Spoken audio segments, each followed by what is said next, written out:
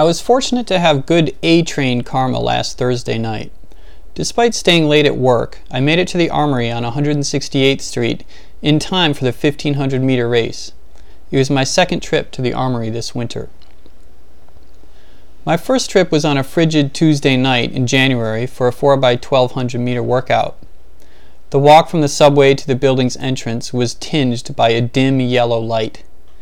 I noticed that just south of the Armory were 4 skyways connecting floors of adjoining hospital buildings. They are the type of building-to-building bridges that facilitate movement around Minneapolis and assorted other frozen cities in the winter, but I hadn't seen them in New York, save for a charmingly decrepit one on the Greenpoint waterfront that a few years ago was torn down.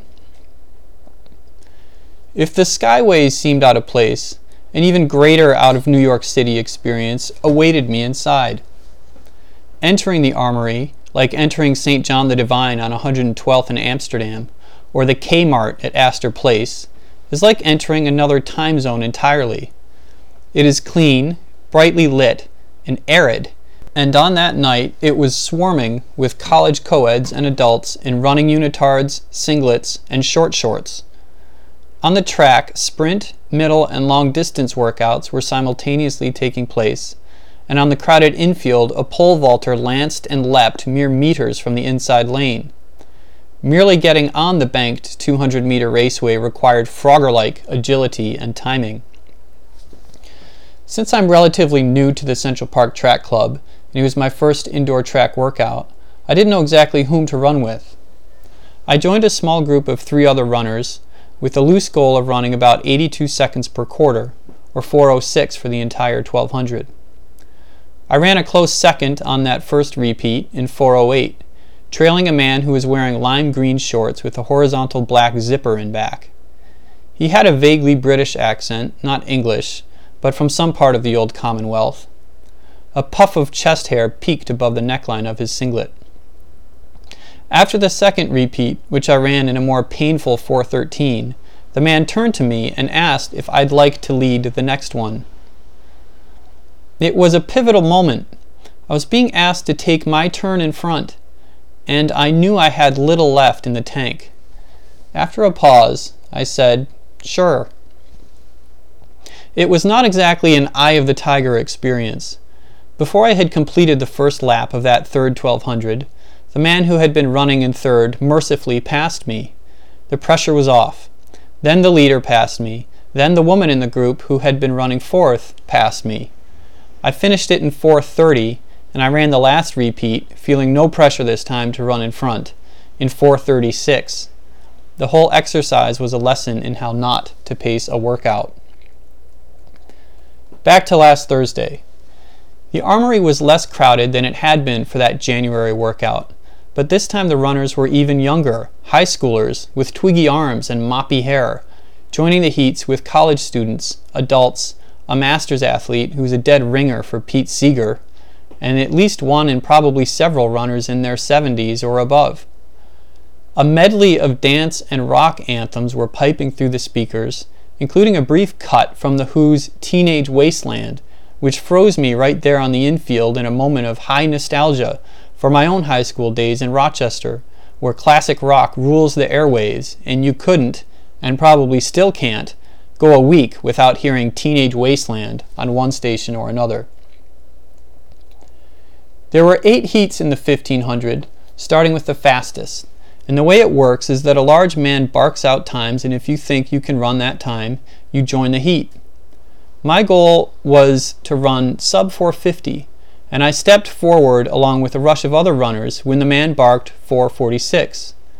It was the 5th heat. My loose strategy was to start from the back and try to pick it up with 3 laps to go. It was my first indoor race in 15 years, so I wasn't sure exactly what to expect. At the gun, I settled into last place.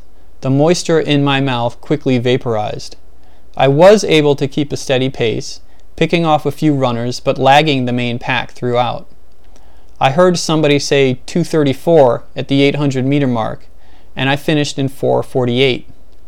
My time was 7 seconds slower than my personal 1600-meter best time of 4:41, which I ran at a high school state qualifier meet in the winter of 1992.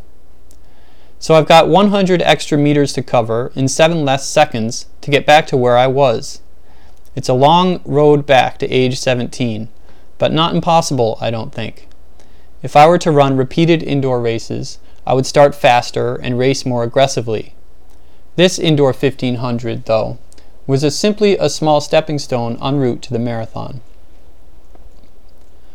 On Friday and Saturday, I witnessed running of another sort. While playing the song Life During Wartime at Radio City Music Hall in Midtown Manhattan, David Byrne ran in place. Byrne concludes Life During Wartime in the film Stop Making Sense by running laps around the stage. He likes to run to that song.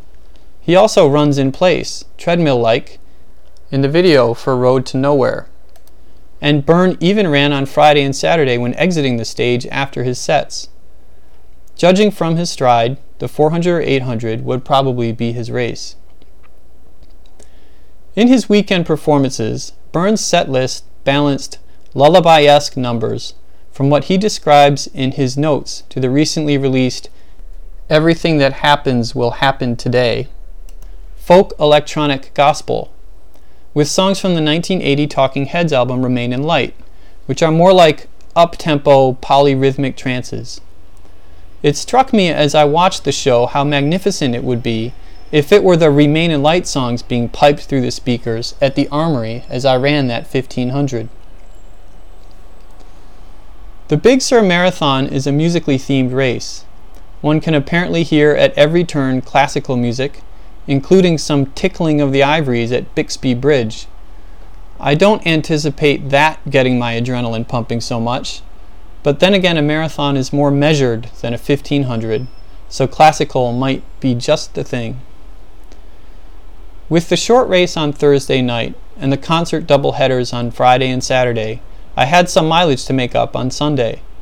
I prepared my iPod Shuffle with Byrne's latest album for the first few miles, added a running podcast and some short stories for the middle of the run, and capped it with songs from Remain in Light for miles 15 to 20. I filled a 24-ounce water bottle, pocketed 4 shot blocks, and made for the Williamsburg Bridge. 2 hours later I had looped back to the Williamsburg Bridge, my left hip and both feet aching, but I made it over and down to the East River track and back over again. The music helped me finish strong.